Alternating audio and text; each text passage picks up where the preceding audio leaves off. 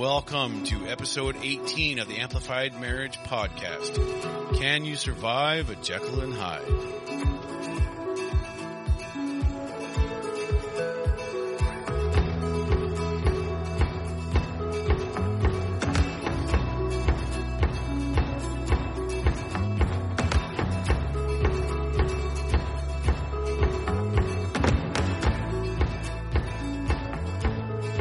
Welcome to another episode of Amplified Marriage. I'm Brian. I'm Natalie. Whatever you're doing, wherever you are, have a seat, grab a coffee, grab a tea.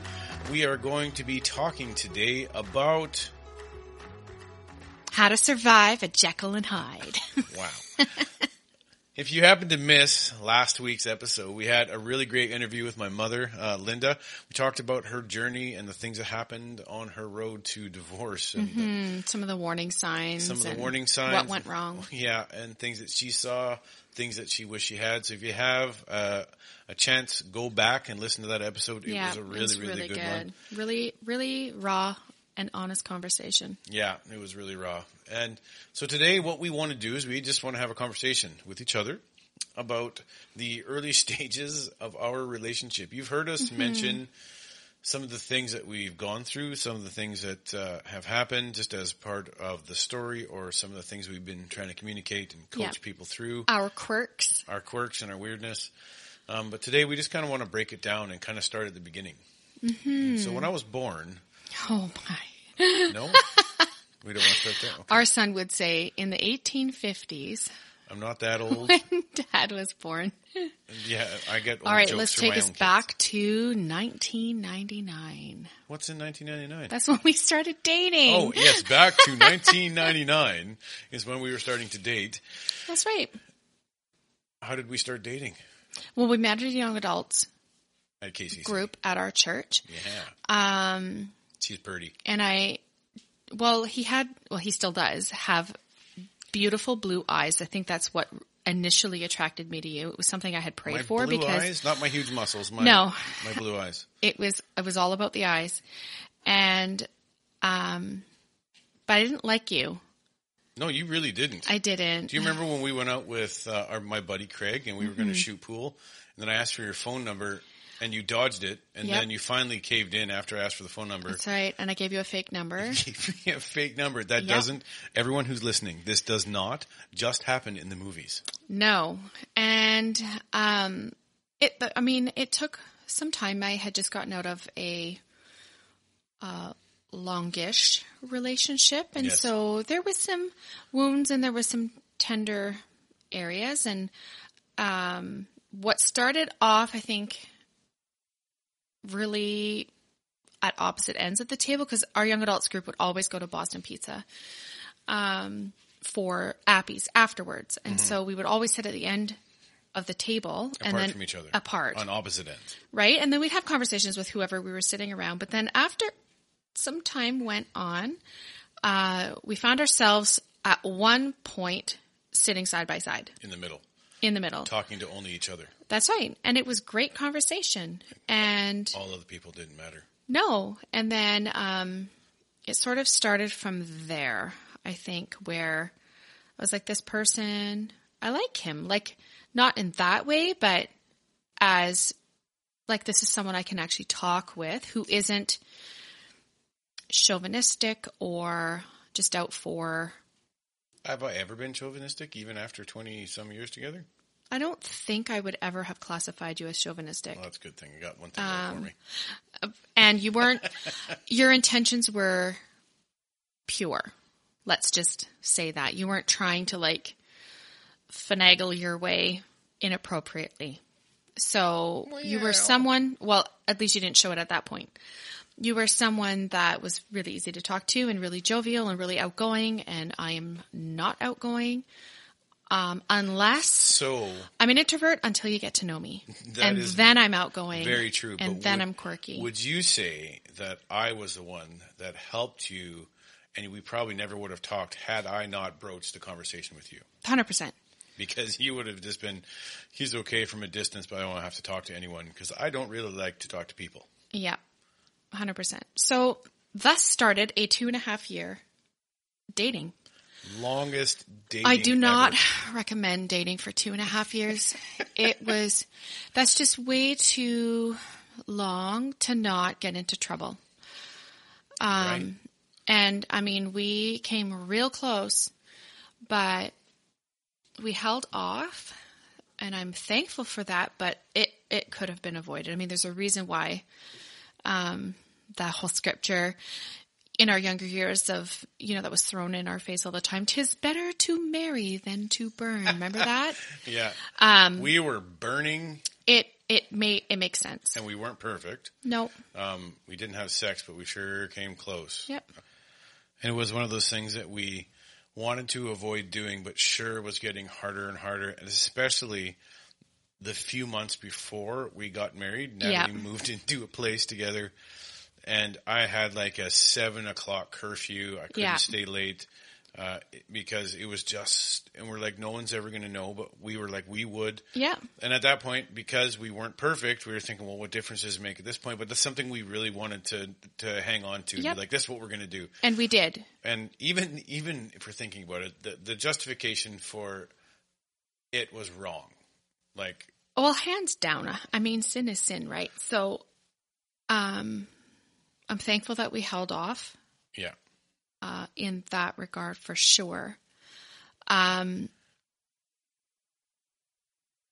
Because, I don't know, in my mind, having, like, you had never been with anyone, but I had. Yeah. And so, for me, it was just like, meh, what's the big deal? Although, after meeting you and things like that, it became super important to me to not cross that boundary, I guess you'd say. I think it was because you already had, and I think, did you, when we were early dating, did you struggle with the fact that I hadn't and you did, and you thought? I felt like I robbed myself, because that whole situation was just, it was pressured. Volatile, and it was pressured. And, with you, knowing that you hadn't, I felt like, and knowing that we were going to get married, I definitely had to walk through some thoughts of shame, and that I robbed you of our wedding night. And did you ever feel, and at any time before that wedding night, that I shamed you or Never made you feel less than? No, this was my internal dialogue. That was your internal dialogue. And you had always said, you're like, this, I didn't pray for someone to be pure in that way, even though it was kind of a weird mindset, I guess. But you never ever made me feel less than. Yeah. And in our dating years as 19 and 20, I was 19 and 20. I got married when I was 21, and you were 23 when we got married. So it was like, super healthy. I can't think of anything that would have prepared me in my mind for what was to come. Right. Right. So everything going up to the wedding was smooth, I'd say, in our relationship. Yeah. And so I don't remember being like a bridezilla or causing undue stress. You were not bridezilla. At all. So like leading up to the wedding, I think everything went smoothly. I think, other than just normal family drama that well, it was family drama, but it wasn't you and I. But it wasn't you and I drama. No. And family as in my family. So like there was a little bit of cray on that side, but you and I were functioning, I would assume, as a normal not newly engaged, but engaged couple, excited to get married, excited to be together, excited for the wedding night and our honeymoon and all of that. Wondering where the money was going to come from and all that stuff. Yeah. So, come to the wedding day, there was never a doubt in my mind that I was following through, even though my dad had told me it was never too late to turn the other way and run out of the room.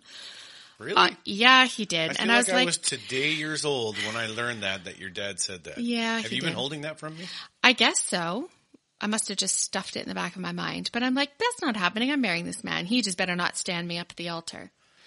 And then... You know, honestly, I was thinking the same thing when I was standing up there with the boys. She better show up. I'm going to be angry. I'm wearing a tux. So, yeah. And then our wedding day, I think, went without a hitch. Yeah. It was... I could not have asked for a more pleasant... It was stressless at that point, because anything that went wrong, it really didn't matter because I was marrying you. And then we went away for our wedding night. It was lovely, other than the fact that our hotel balcony was directly across the street from the strip clubs and downtown. That night, it was like Harley Palooza, and everyone at 3 a.m. was firing up their bikes and revving them up at 3 a.m. It was hilarious. The location was not ideal. But the room was great. The room was fabulous. And wedding night, and then we had our gift opening the next day, and the very next day, it's like the light switch that was turned off was turned on, and in a negative way. And or what was on was now off. Yeah, I guess that's probably a better way of saying it. And thus ensued a 2.5-year battle to want to stay married and to want to continue to love you, even though I felt like you didn't deserve it. So tell me about that, the day after. So now remember, we had our own apartment. So we went back to our apartment and I was like, this is great. As newlyweds, like what else do newlyweds do other than have sex all day long? And we had our gift opening and it was just not like that at all. And however I had in my mind imagined newlywed life being, it was the complete opposite of that. So even after the honeymoon, even after we came back from our lovely... we hadn't left for our honeymoon yet. Oh, that's Remember, right. we left like 3 days later? Yeah, and we went to Edmonton. Oh, which, bless you if you're from there, but that's not a honeymoon destination that I would ever want to repeat. That's not a destination choice. That's not a destination. That's what do you do when you're young bumpkins and you have very little money? And your uncle had to help you go away because he blew all your wad on the stinking... On the wedding. On the wedding. Even the wedding was cheaper, although we had a nice wedding. We had a beautiful wedding. But yeah, it was just... So we didn't leave right away. Right. But the idea that I had of newlywed life was a fairy tale reenactment, I guess, in my mind. And it did not live up to the movies. At all. At all. Actually, it was more like Nightmare on Elm Street. Right. Situation, like, quite frankly. And so the day after the wedding, there was a barbecue happening with my side of the family that I'm like, we're not going to that because that's not what newlyweds do with their free time. And you had already made plans with your friend to go up to the Rat Cabin, which I had never been to. And this is straight out of a horror movie where we ended up going. But so right away, it was... Instead of being married couple and just being together and enjoying that few weeks of wedding bliss, we just immediately the next day, everything changed. It's like I needed to be with my friends instead of with you. And the other, when we were dating, we had found a really good balance between dating and me being with my friends. But something switched. And there's always a question that you're asking me, and you've asked me a few times since then. I have asked you over the course of 19 years, and actually we just had this conversation today because maybe there had been an epiphany. I don't know. There was no epiphany. Of what actually went wrong. Because from dating, which we dated for 2.5, kind of funny actually, I've just made the parallel in my mind. We dated for 2.5 years and we struggled for 2.5 years. Wow. I didn't actually think about that. I didn't think about that till right now. Wow. But the 2.5-year dating period was very romantic and very like swept off my feet, and you were, you know, the knight in shining armor and whatever. And then the day after our wedding, the switch goes off and you were completely disconnected. Couldn't give a care in the world about my thoughts or my feelings. It was all about you. from here on in, Yeah. For the next 2.5 years. as long as your needs were getting met on your timeline, Right. It was like a cat. right? But It's I all could about not, me I when I could not, what's the word? Like approach for whatever affection, whether it be physical, anything like that, unless it was on your terms, because, typically it's the wife that's like, well, I've got a headache or whatever. And in this case, it was you Yeah. with a billion and one excuses. To why we wouldn't have Yeah. any kind of Nothing. Like intimacy. we wouldn't communicate. You just shut down. Yeah. And we moved from Kelowna to West Kelowna, Winfield. No, wait, the other way around. Yeah, we West did. Bank, over the bridge, and we lived in a basement suite there. And pretty much all I did was I worked And you played video and games. played video games. Men, I have very strong feelings about video games when it is a deterrent and a distraction to From keep your you wife. from your wife and or your children. And if it's the wife who has the addiction to video games, Seek help. seek help and reprioritize what's actually important. Right. There was a statistic that we read about 1.5 years ago. We were doing what we call a grow day. And it was in just a relationship grow day. A bunch of married couples and a couple engaged couples came, and we had Natalie and I were on the panel. And one of the stats was that 2 years ago, whenever Fortnite came out, so it's probably about 1.5 years ago, when Fortnite came out in the UK, they saw a 5% spike in marriages stopping or divorce calls coming Yeah. into lawyers because of video games. Yeah, it's a Because real of Fortnite. problem. And so all I did legitimately Yeah. was I would go to work. I'd spend my 8 or 10 hours. Sometimes I wasn't even working full time. It was Yeah. part time. And then I would go and just Yeah. play video games at home until 10 or 11 at night. And then I would go to bed and she'd already be sleeping. And I really don't remember very much intimate times there at all. There's virtually no sex at all. No, In that time. that's right. And then from there, do you want to add anything onto that time frame Well, before we moved? So it was one of those. Okay, so we left. We had been married for 11 months Right. before we left town. Yeah. And in that time, I mean, gosh, we had no couple friends at all, actually. We had a lot of single friends, but we had no couple friends at that point. Right. And your sisters were kind of too young still Yeah. to like hang out. So I didn't. And so I worked, and I worked opposite schedule Yeah. to you. So, So I I worked yeah. as a nursing assistant, and I did graveyards, and you would work during the day so that we were on opposite shifts. And why did you do that? Why did you choose that schedule? Cause I chose it because I didn't want to see you. Right. And I didn't want to talk to you because it was pointless. And now, mind you, I say talk.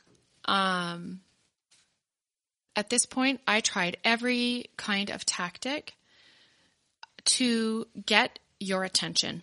Right. So if it was, a manipulating of the conversation or something to get you to modify your behavior so that you could see, like I tried everything. I tried crying, and the crying wasn't an act, it was legit, but like nothing got through the shell that you turned on right after we got married. And there came like a wall of, you can tell me, and I remember like your eyes were almost glazed over, and I would talk and you would tune me out and you wouldn't listen, and you would bring friends over at all hours of the day. So, if I had planned something special, because seriously, I sought out advice from my parents, and I'm like, what do I do? And my dad gave me some suggestions, and I tried all of that, and it was like, nothing worked. Nothing worked to get you to see me. Like if I was standing in front of the TV, you would lean to the side and ask me to move. Right. And so it was just, I don't know what it was that I could do to get through to you that I hadn't tried already. Right. And that included all the marriage tricks and all the things that they say to do regarding sex and all that stuff. And then there was communication things. And I just remember, like we just didn't talk. I just remember for some reason in my head, it was like 2.5 years of fog. If I think back, and we've thought about this a lot, and we've talked about this a lot. Yeah. If I think back, it legitimately is just 2.5 years of just straight fog, where I wasn't engaged with you, but I wasn't really engaged with church. I wasn't engaged with my friends. I definitely wasn't engaged in my relationship with God. No. And the one who's supposed to be the biggest cheerleader in your life was the one that I didn't want to spend time with, or I did want to spend time with you, but it had to be superficial. I did want it to be deep because we didn't want to go there. And I say this all the time, and Natalie always will probably, even today, will add an addendum or a little tag to what I'm about to say. The reason the marriage didn't work and almost failed for the first 2.5 years is because of me, not because of her. There is very little that she did wrong when I even think back. And I think back, my fog means when my brain was fogged to you. Right. When it came to how I was going to engage in work and everything else, you were present and you were present, there. But when it came to my relationship, and so when I say 2.5 years, the marriage we'll get to there, but we were almost close to divorce. There was nothing that Natalie did wrong. She did her best to make me dinner.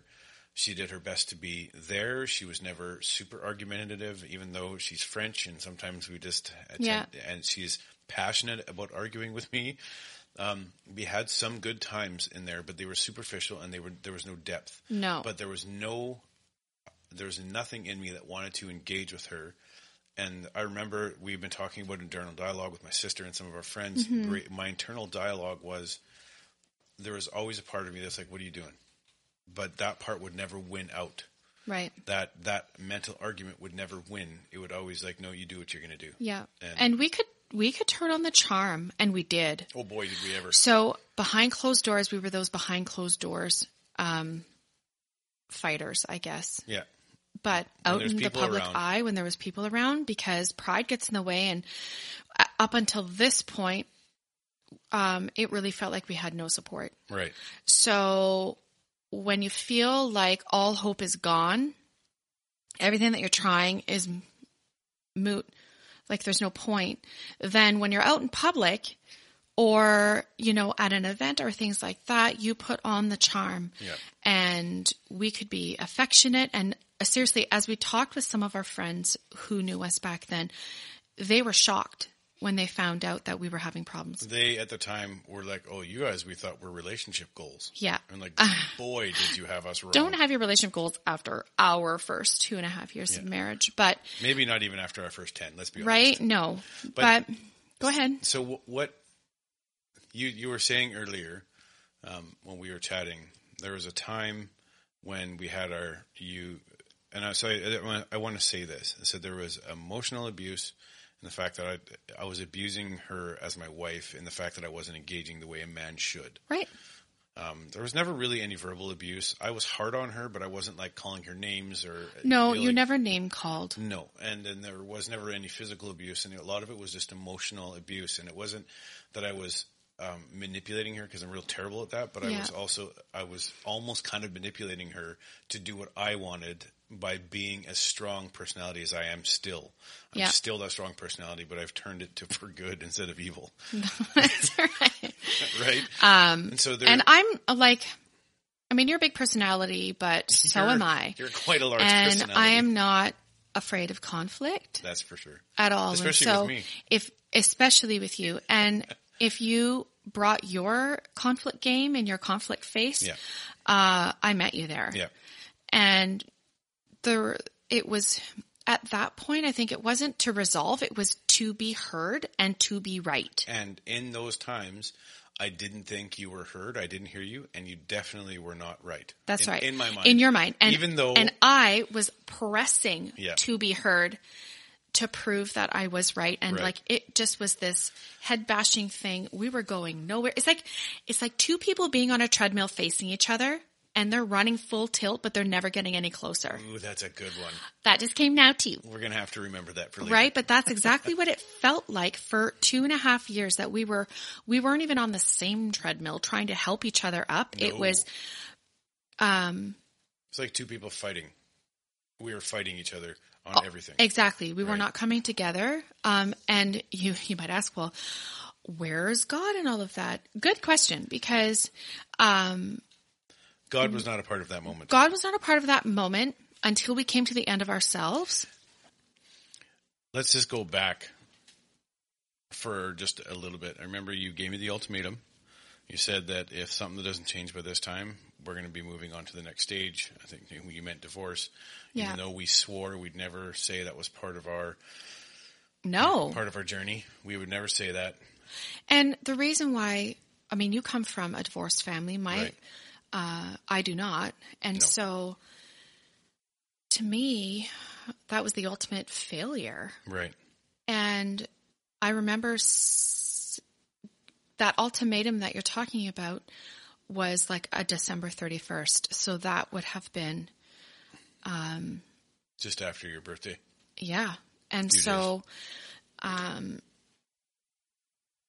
to put into context, 2.5 years where you're like, okay, was it just lack of communication? I mean, there was no physical intimacy. It was essentially celibacy. If Right. we look at that, which is not God's intention for marriage at all, it caught me off guard because when we were dating, we could barely keep our hands off of each other. To flip this switch to now where, I felt inadequate as a woman, and I'm like, I had gained a little bit of weight, and so I felt unattractive, and like my mind just went to all the worst case scenarios Yeah.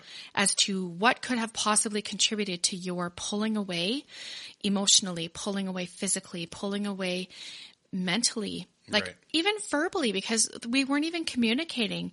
There was no, how's your day? You look lovely. There was no affirmation whatsoever on either of our parts Right.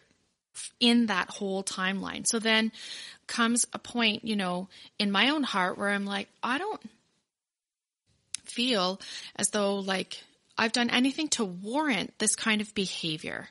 Yeah. Now, in a future podcast, we'll probably get to when the Lord spoke to me about my part in all of this. Ooh, yeah. That'll be a good one. But at that point in the game of marriage, it wasn't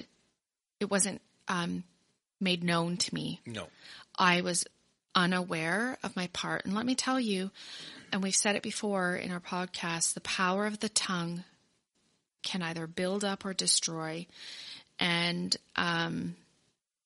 I used it as a weapon. Yeah. Let's just put it that way. Yeah. And I was vicious and I was cunning, and I knew exactly the things from your past that would hurt you. I knew exactly when to use them and how to use them in hopes that something would snap you out of it. Yeah. And it had the most horrible response. It did not work at all, right? And so What? giving the ultimatum that I'm Who like, could all have right, seen that coming? on the basis of we are not intimate whatsoever, I will not continue to be married and spend the rest of my life a shell of a human being, unwanted by our husband, physically, mentally, emotionally, Spiritually. Anything. I felt like you were sinning against God and sinning against me because you were withholding all of those things. Right. And so then came the ultimatum. Right. And then the ultimatum, I was like, psh, whatever. She's just, she's never going to leave me. And then there came a moment where I realized that she might, and I actually panicked a little bit in my heart and probably a little bit outwards, because one time she packed up and she left. She sat in the car for an hour, and in that time, everything went through my head, and that even then that didn't shift me. And it was this one time you said, I walked into the bedroom. We just finished having a big argument with this. I walked into the bedroom. I turned around. I walked out into the bathroom. Yeah. And what did you say after I spent time in the bathroom? So earlier I had mentioned that your eyes were kind of glazed over. Yeah. And it was as though the Brian that I fell in love with was no longer there. Mm-hmm. It's like he up and left. He packed his bags in the night. And then I have his evil twin is really how it felt. For That's 2.5 fair. years. And I remember like, what is going on that you're doing this? Like, do you not even realize that you're treating me this way? And you were I felt as though you were embarrassed to be with me in public. Yeah. And your own coworkers thought you made up the fact that you had a wife because none of them believed. No one had seen me. No one had ever heard of me. Yeah. You know, I was not allowed to just show up at your work. Like, you had all of these barriers and boundaries put in place. Part of me thought you were cheating on me. Yep. Because it's the only thing I could think of that logically, tangibly made sense as to why we were in the predicament we were. And then part of me was like, maybe he strung me along. And I think I remember telling you this, where I thought, maybe you're not interested in women. Yeah. And you strung me along, and now I'm finding out the most horrible way ever. And so there was that element that had popped into my head, because I'm like, nothing makes sense. Like, if men are built visually and they can't, like, they're built to be physical with their wives, and this isn't happening, what could be the reason Right. that this is not happening? Yeah. And so my mind just went every which way. I'm thankful that I did not choose to be unfaithful to you in the midst of all that nonsense. Yeah. And I'm extremely grateful that you were interested in women, and me particularly. And I'm really grateful that you didn't go the route of, like, it wasn't an unfaithful situation that kind of launched. No. And so you said, I mean, I went into the bathroom and then I came out. Right. So you were glazed over for 2.5 years. Literally the day after our wedding, I remember thinking, who is this man? And what, I was like backpedaling really fast. What have I done? And how can I fix it? Yeah. And he had walked in. It was probably, so at this particular ultimatum, like, we had company coming down because it was the end of December and stuff. So we were going to put our A game on. But I told him, I'm like, company's leaving on this day and you have until this day. And so we're not playing games anymore. Right. And you walked in the washroom probably a week or two before company came, if I remember correctly. Yeah. And you walked in and it was just your usual arrogant, pompous, jerky self walked into the bathroom. Wow. And I don't know what transpired from the moment, because it wasn't a long time that you were in there. And when you walked out, you walked towards me. And I remember thinking, well, there's those eyes. There was a softness. Mm-hmm. There was affection. There was the way that you carried yourself was completely like an old dream. Right. And I remember distinctly looking at you and going, what in the expletive just happened to you? Right. Because you walked in the bathroom your old way, an old, like the new old way, the jerky way. The jerky way. And you came out, and the person that I dated and fell in love with is here. What kind of a sick, cruel joke are you trying to play on me? For the last 2.5 years. We had words. And you felt as though you couldn't explain to me what actually happened there. And the truth is I still can't. I remember the conversation I had with myself in the bathroom, clear as day, because I remember the moment that I came out, mm-hmm. You actually started crying. Because you're like, when I said to you, because I think I walked out and the first thing I said to you is, I love you and I am sorry for the last 2.5 years. And I had I remember that. I remember that part. I don't remember much after that, but I remember going into the bathroom and looking in the mirror and being like, God, I don't want to be divorced. I come from a divorced home. Mm-hmm. I know the destruction that it creates, and we didn't even have kids in that moment. Mm-mm. But I love this woman, Lord. I love her with all my heart, my soul, and I'm showing it very, very badly. God, help me be different. Mm-hmm. And it was like a submission in that moment, and it was a conversation I had with myself. And I had to literally, it's almost like the wall crumpled in that moment. And that's when I turned around. I walked out and said, I love you. I am sorry for the last 2.5 years. I've been insert bad word here. Yeah. And you cried. I don't think I cried, but I was like, maybe I did. I don't remember. But See, you from were there, soft. I was soft, and I came at it from a different. And from there, it's not that the old way didn't, Try to rear its ugly head. but it was essentially in that moment because I made the decision to pursue that which I loved Yeah. and pursue the wife of my youth and begin. And so it was like from there, we had 2.5 years of misery, but we also had like 2.5 years of being dating. That was really fun and really good to work with. Right. 2.5 years of misery to know, hey, this is what we don't want in a marriage. Yeah.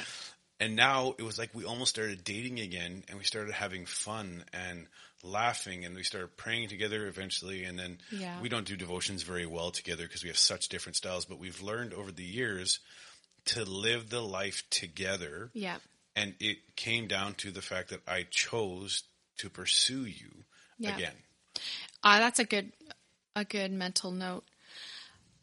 You pursued me with vigor. Yeah. In our dating years to get to the altar. And then after that, you were saying even tonight, we were talking that it's like, what's the point now? I've already got the girl. Right. And I don't know if that was part of the mental process. That's what society beats into you. That's what you see in all the movies. You do all this work for the dating and then you get married and then it's all over. I think that it was 2.5 years of fog. And there's really no reason for it other than I gave in to what society said had to happen, that once I have the girl, I don't need to continue. And so it's been another 17.5 years of pursuing you again. We've had our ups. We've had our downs. Yep. I think that if we're going to, there's a whole nother podcast, there's a whole nother episode in the next 10 years. Yeah, maybe we'll do that too. So is the next 10 years of life that changed for us and how we learned how to communicate, how we reached out to see one thing that even if you were to hear the episode of my mom, when she was doing the divorce thing, she was saying she had no one to speak into her life. She had no friends around here. Yeah. She had no counseling. She didn't reach out. We very much live that. And exactly. The truth is that we're lucky that we made it past the 2.5 years, that God was able to shake my mind and my heart into something different. And I was able to step into being the man of the house. And again, that's a whole nother thing, but you have to pursue the wife. You have to pursue your husband. Well, and you have to pursue, I think you said it earlier, what you loved. And you had to come back to that place in your walk with God. Right. And I did too, because for those times, yes, I prayed, and yes, I sent out all the angry requests of change him, Lord. And I mean, God in his mercy and grace worked with that. Right. Because I didn't want to be divorced, but I also didn't want to continue down the same road. Yeah. And I think, if anything, we're a cautionary tale.